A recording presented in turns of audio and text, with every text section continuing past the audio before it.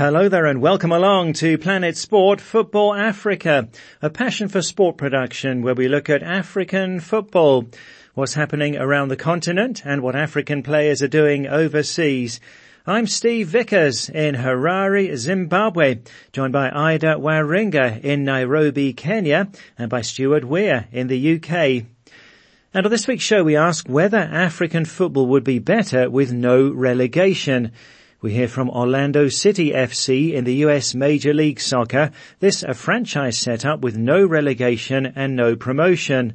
The idea of having no relegation is because clubs invest a lot in stadiums and players, and the prospect of getting relegated soon after setting up a club in the US would deter potential owners. Kind of an unbalanced system because you can do well and win, but if you do poorly, you don't necessarily lose. Every season is a fresh start. That's coming a bit later, and also Stuart looks at the final placings in the English Premier League as Liverpool took third place. Well, the 2021 Africa Beach Soccer Cup of Nations is on this week in Senegal. Final being played on Saturday. Semi-final lineup is Senegal against Morocco and Mozambique playing Uganda. And the African Super Cup is on Friday, so it may have been played already depending which day you're listening to the show. Champions League holders Al Ahly of Egypt facing Confederation Cup winners RS Berkane of Morocco. Game being played in Doha in Qatar, somewhat controversially outside of the African continent. Now, the General Secretary of the Confederation of African Football has revealed plans to decentralize football administration on the continent. Veron Masenga Omba says talks are underway between CAF and FIFA to directly finance some of the activities of the zonal bodies instead of routing support through CAF. He says that devolving more powers to the zonal unions will help accelerate football development in Africa. So in West Africa, there's WAFU. We have CASAFA here for Southern Africa in this part of the world, which is certainly very active. And you're in CECAFA, Ida, for East Africa. So would giving these zones across Africa more power help with development? Well, it's important to first analyze the reason behind this decision, Steve. I mean, it's reported that the idea was made by Veron Mosengo Omba, and that was done when he was still at FIFA. Now, that's about 5 years ago, and back then he served as a chief member associations officer. That was for Africa and for the Caribbean as well. Now, with that said, Steve, the alleged corruption at CAF, at least to me, might have made such a decision easier. Hear me out. To simply eliminate, if you will, that middleman role that CAF has always played. Of course, despite the corruption allegedly having happened with the previous administration and not this, but nonetheless, Steve, CAF really has to rebuild its trust and its reputation. And such moves may go a long way in that regard. First off, I would imagine that processes that involve disbursement of money at any level and anywhere, Steve, are lengthy. That's just how it's always been. And I fail to see how this would be different at a huge continental organization like CAF. So if we look at it strictly from this angle, then look, definitely, it does make the entire process much more direct, therefore much more efficient in an ideal setting. Asterisks on ideal setting. But with that being the case, then will other continental bodies come in asking for the same to happen in their regions? Plus, let's not also forget, Steve, that FIFA has already decentralized funds to the most basic of levels. Now, it's been doing this actually for quite a few years now through the FIFA Forward program. Now, this initiative literally disburses funds to member associations who have met specific criteria. So not even to the regional associations, but to the countries or to the nationalities themselves. Now, top of this criteria is accountability. An MA, Steve, literally has to show how it spent the last cycle of funds before getting another one. And despite this, there have been cases of corruption alleged in specific countries, one of which is Kenya, throughout the years. So this planned disbursement between CAF, FIFA, and the regional bodies within the continent, Steve, needs to close down on possible loopholes for fraud, possible loopholes for corruption. Because look, unfortunately, that is the continent within which we live. So these plans between CAF and FIFA were unveiled at the 14th General Assembly that was of the West African Football Union in Accra. So Steve, maybe by the next General Assembly in Burkina Faso, maybe we'll have more details. Yes, we'll be following this one here on Planet Sport Football Africa, brought to you by Passion for Sport. Thanks, Ida, and do stay with us. Now, with last month's controversy over the launch of the European Super League, with 12 top clubs taking part, with 9 of them then pulling out just a few days later, we still may not have seen the end of the project. Real Madrid, Barcelona and Juventus still insisting that it's alive still. And also the idea of an African Super League is still there, with FIFA President Gianni Infantino last year speaking of plans to start an African Super League. As we discussed recently on the show, 20 or 24 top clubs would pay $20 million a year to take part, with great revenue anticipated. And with the proposed African Super League and the European Super League, if it were to start, there would be no relegation and no promotion. And that's our focus on the show today. Now, this is the case in the USA with so-called franchise sports. So the Major League Soccer and the NBA in basketball and other top sports in the US have franchises, and their leagues have no relegation and no promotion. Now, Planet Sport Football Africa's Adrian Barnard spoke to Andy Searles in the US. He's a fan and club chaplain at Orlando City in the Major League Soccer, where, as I say, there's no relegation. And Andy's from the UK, where he supports Ipswich Town, a smaller club that's been in the English top flight before, but has spent more time in the lower divisions fighting for promotion. Well, Adrian asked Andy how the system works in the US Major League Soccer for the clubs and for the fans too, knowing that there's no relegation.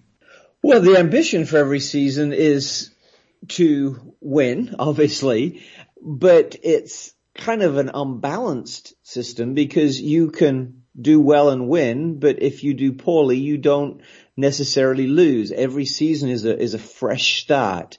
And I think that part of the reason that helps football, soccer in America is because of the infancy of the league. The league just celebrated their 26th anniversary, which when you compare it to, some of the leagues in England, I mean, it's but a drop in the ocean. And one of the challenges that soccer has in the US is it's like the 3rd or 4th ranked sport.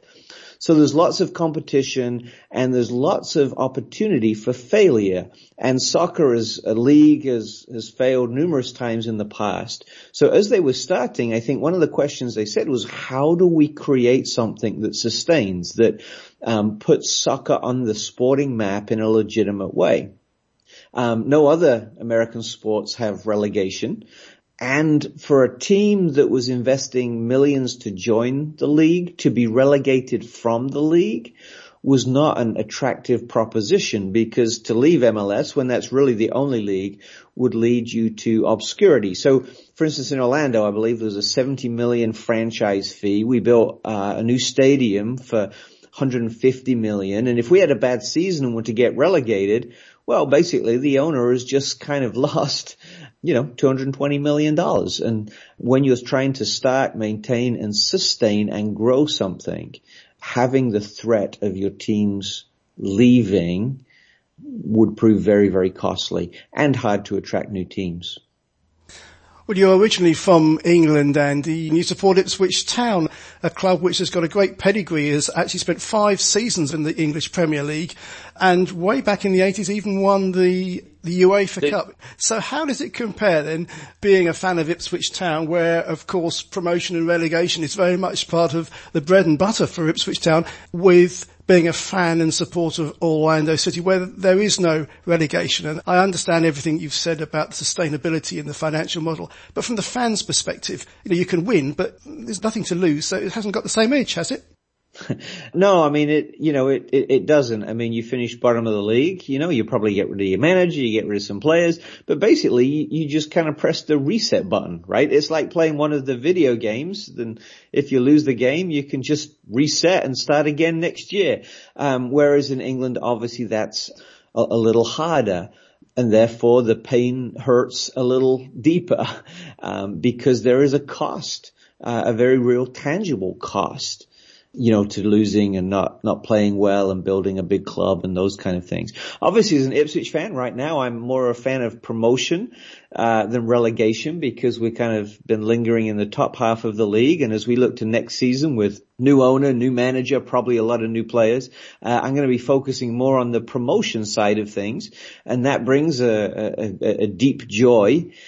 But part of following our sport is to realize the other side of that coin, that there can be a deep loss and a deep sadness if your team goes down. So perhaps you could say that the promotion relegation system does actually put you on a deeper, broader, more emotional roller coaster. Yeah, and we said that Ipswich had 5 seasons in the English Premier League. They're currently in League One, which is the third tier of English football. Now, we've got many current EPL players who came out strongly against the proposals for the European Super League. But to be fair, many former EPL players have gone on towards the end of their careers to the MLS. What's the attraction for them? Is it just going for the money? I think money is probably a little part of it, but honestly, comparatively, I don't think the money's that great, compared with what you get in a first or second division team. I think there's a lifestyle that's very different. I think there's a style of play that's very different. It's very fast paced, very high energy, but perhaps it's not as rough, obviously other than some notable exceptions. So it's not a bad way to end your career in a beautiful, certainly in terms of coming to Florida, sunshiny environment. So there's a lot of attraction there, I think.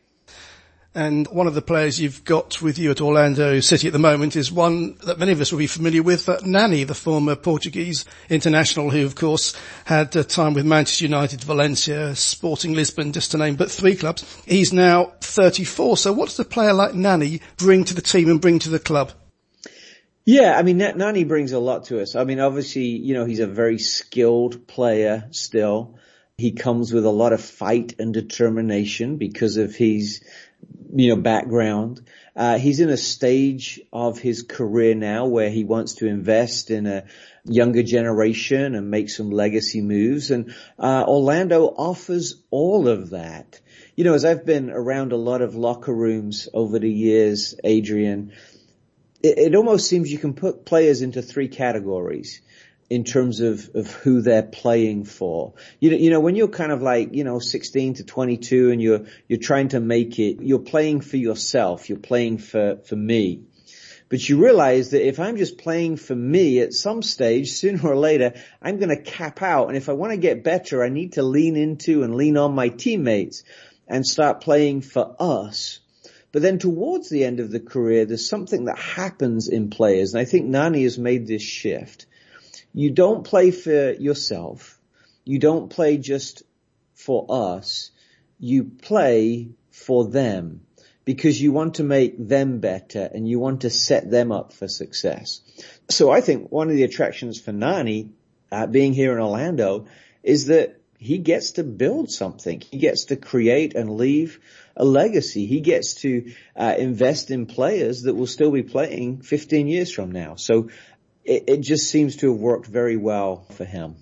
That's a good word you use there, Andy, legacy. Another player that we would be very familiar with, the Brazilian icon Kaká, who was, I think, World Player of the Year in 2007. He spent some time with you at Orlando City. What was his legacy and what is the continuing legacy of his time with you? Yeah, I mean, there are 2 ways to kind of answer that.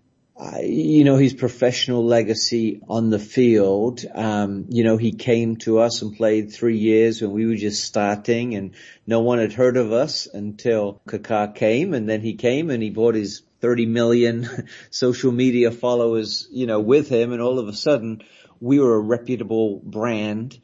He obviously brought some great skill on the field that lifted our team, lifted his teammates, and really he was here at a crucial time in our development. So his legacy, I think, professionally, is that he put us on the map. And he built a good foundation, and he pointed us in the right direction.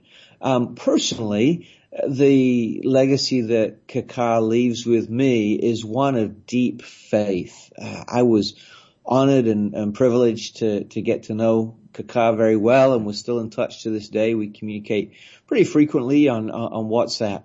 But his faith, his integrity, his commitment to the game just for love, and his desire to give back to it is incredibly honorable.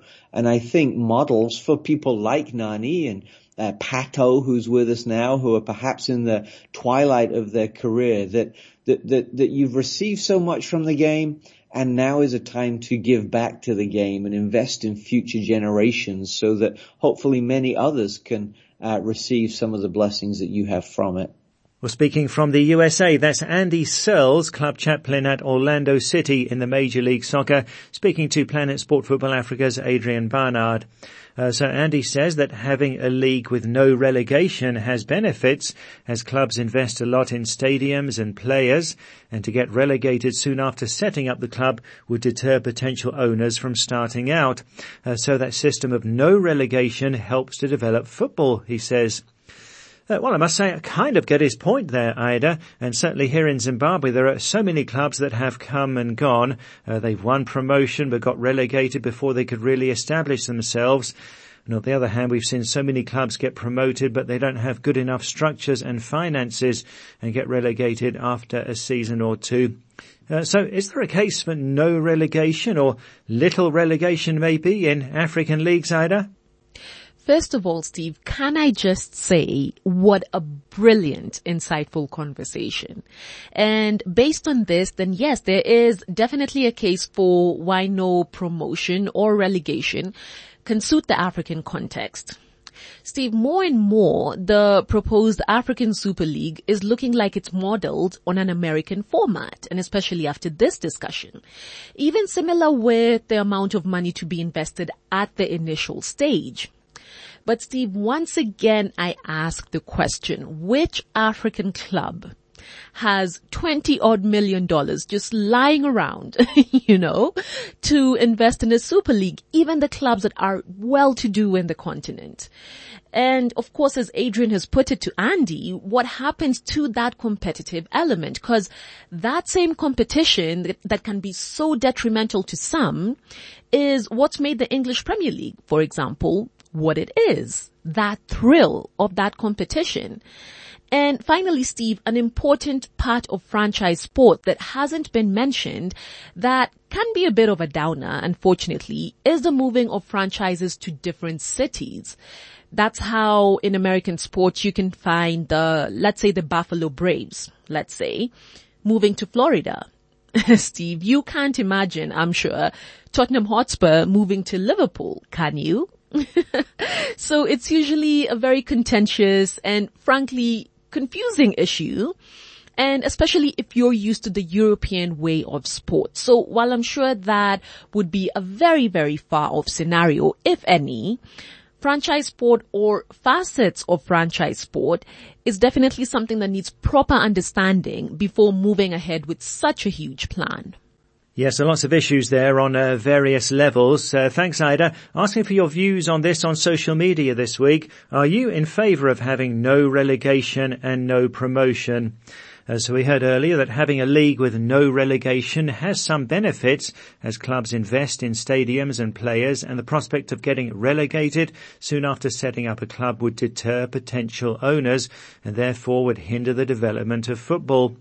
Well, in African leagues, it's common to see clubs getting promoted, but then being relegated after a season or two, as maybe they don't have good enough structures and finances. So are you in favour of having no relegation or having fewer clubs relegated? Or is promotion and relegation part of what football is all about? You can post a comment on our Facebook page, that's Planet Sport Football Africa, or send us a WhatsApp to +44 79 55 232 780. That's +44 79 55 232 780. Well, this is Planet Sport Football Africa, brought to you by Passion for Sport. Still to come, Stuart on the final standings in the English Premier League. You can follow us on Twitter at Planet Sport FA, and our website is planetsport.tv. Well, to social media now, and last week we asked which player would you like your club to sign? As the European leagues ended last weekend, we asked you to tell us what's your favourite club, which player would you like your club to sign ahead of next season? With your views, here's Planet Sport Football Africa's Ephraim Tagu. Thanks, Steve. And we start on Facebook, and Job Barasa in Kenya says, I'm a Manchester United fan, and I'd like us to sign Erling Haaland and Jadon Sancho from Borussia Dortmund and Kalidou Koulibaly from Napoli. And Kofi Golden in Ghana says, I support Barcelona, and I want us to sign Harry Kane from Tottenham. To WhatsApp now, and Saidu Tamba in the Gambia says, I'm a die-hard Liverpool fan. Ibrahima Konate of RB Leipzig would be a good addition, but I'd like to see us sign Son Heung-min of Tottenham. I believe if Liverpool wants to challenge for the league, they need a world-class player like Son, says Saidu. Bragali in Nigeria is also a Red supporter. I'd like Liverpool to sign Kylian Mbappe, says Bragali. And Amadou Baji in the Gambia agrees. Another Liverpool fan, Peter in Kenya, says, I'd like us to sign Jadon Sancho from the Bundesliga. While Lamin Jaite in the Gambia says, as a Liverpool fan, I'd like us to sign Isco from Real Madrid, Ibrahim Konate from RB Leipzig, and Julian Draxler from PSG. And Lamin continues, I'd also like us to re-sign Luis Suarez from Atletico Madrid. And we also welcome your voice notes here on Planet Sport Football Africa. And here's Kitengeja Godfrey in Uganda. I'm a fan of Manchester United, so I would like to see Aguero in Manchester United. He's still performing well. Maybe if we fail that one, we may bring in Harry Kane to partner with Cavani. Daniel in Nigeria agrees. I'm a Manchester United fan, and I'd like us to sign Harry Kane, says Daniel. And it's clear the Tottenham striker is very popular with Manchester United fans this week. Nuhu Sanyang is in the Gambia. My favorite team is Manchester United, says Nuhu. And the two players I want them to sign are Harry Kane and the Real Madrid centre-back Rafael Varane. Because at the back we need to conserve goals in any game, and this past season the attacking is always on and off. And it's not just Manchester United fans who admire the Tottenham and England striker. Emma in the Gambia says, I'm a big fan of Chelsea, and the only department Chelsea need to fill for next season is a goal finisher, and I believe Harry Kane will be the best option for Chelsea. Philip, also in the Gambia, is a Manchester City supporter, and despite City's recent success winning the English Premier League title, he thinks they're going to need to consolidate their squad. I think we're going to need to sign Erling Haaland, says Philip, which would further boost their existing arsenal of top strikers. And moving away from the English Premier League to the Spanish La Liga, here's Lawrence Mendy in the Gambia. My favorite club is Real Madrid, says Lawrence, and I would like my club to sign Kylian Mbappe from PSG. I believe that he can bring a lot of improvement for the club, and now is the right time for him to take a new step in his career. And here's another voice note, this time from Michael Mboka in the Gambia. My team is Barcelona, and we have problem with our defense system. So I was thinking they should at least try to pursue Napoli's defender, Senegalese international, Kalilou. Yes, Kalilou does it best, knows the area very, very well. And also Carl Walker, Manchester City. For the strikers, it will be very good for us to also pursue Haaland of Dortmund because he knows how to score very well. Meanwhile, Saiku, also in the Gambia, says, my club is Atletico Bilbao, and I would like my club to sign a big star like Kun Aguero, Moise Kean, or even Kylian Mbappe. So then, Steve, quite a selection of top players on the wish list of our correspondents this week. But perhaps not surprising to hear the same three names being mentioned. That is Harry Kane, Erling Haaland, and Kylian Mbappe. Thanks, Ephraim. That's Planet Sport Football Africa's Ephraim Tagu. Interesting to hear those wish lists. It does look like Harry Kane will be moving at this stage anyway. I wonder if Haaland and Mbappe will end up joining new clubs. Well, let's talk more European football now. And, wow, so tough for Manchester United fans losing the Europa League final 11-10 on penalties to Villarreal in that incredible shootout. So difficult way to end the season for Manchester United supporters.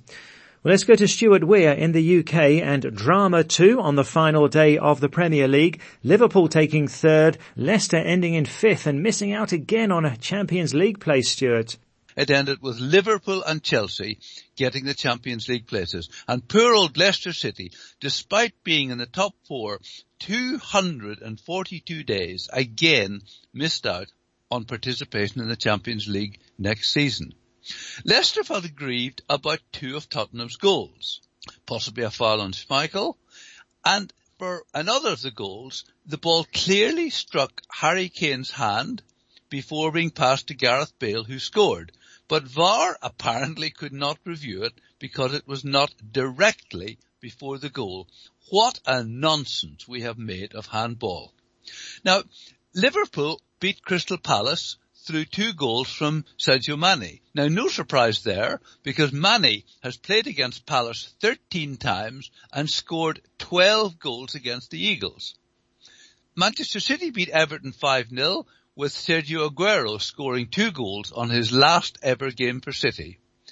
Everton, beaten 5-0, finished 10th after being second at Christmas. And Manchester United won at Wolves to complete a season without losing an away game. And the 19-year-old Anthony Erlanger, whose father played for Cameroon, scored for United. But we now know that Leicester City and West Ham will be in the Europa League next season, while Tottenham will play in the new Europa Conference League competition. Just to round off some other things about the season, Ederson of Manchester City won the Golden Gloves with 18 clean sheets. Harry Kane, the Golden Boot, 23 league goals, with Mo Salah 1 goal behind him. And interestingly, as well as being the top scorer, Kane also had most Premier League assists during the season. A strange statistic is that Manchester United's Bruno Fernandes created the most chances during the season, 95, but only had 12 assists. That means he must have created 83 chances, which his teammates missed. Oh dear. Then there are 6 players who played every minute of every Premier League game for their club. James Ward-Prowse, Southampton, Pierre-Emile Højbjerg, Tottenham, and 4 goalkeepers, Schmeichel for Leicester, Ramsdale, Sheffield United, Lloris, Tottenham, and Martinez, Aston Villa. And incidentally, Højbjerg also committed the most fouls in the season, 69, but I suppose he had more time to commit them than anyone else. Jack Grealish was the most fouled player, 110 fouls against him. And as we've mentioned before, 51% of games ended in an away win, more than ever. I know you love this one, Steve, but VAR intervention led to 116 decisions being changed, 38 goals were disallowed, and only 7 disallowed goals reinstated, 29 penalties awarded and 21 cancelled. 17 red cards were awarded only after VAR's intervention. And Lewis Dunk of Brighton is the only player to get 2 red cards during the season. Finally, Steve, do you know what the difference between Brighton and Hove Albion and Real Madrid is? Well, the answer is that only one of them has a player in the Spanish squad for the European Championships, Robert Sanchez of Brighton. That's a good one, and the European Championship starting on the 11th of next month. Thanks a lot, Stuart. That's it for the show for this week. So from me, Steve Vickers, and Ephraim Tagu in Harare, from Ida Waringa in Nairobi, and Stuart Weir in the UK, thanks a lot for listening, and Planet Sport Football Africa is a passion for sport production.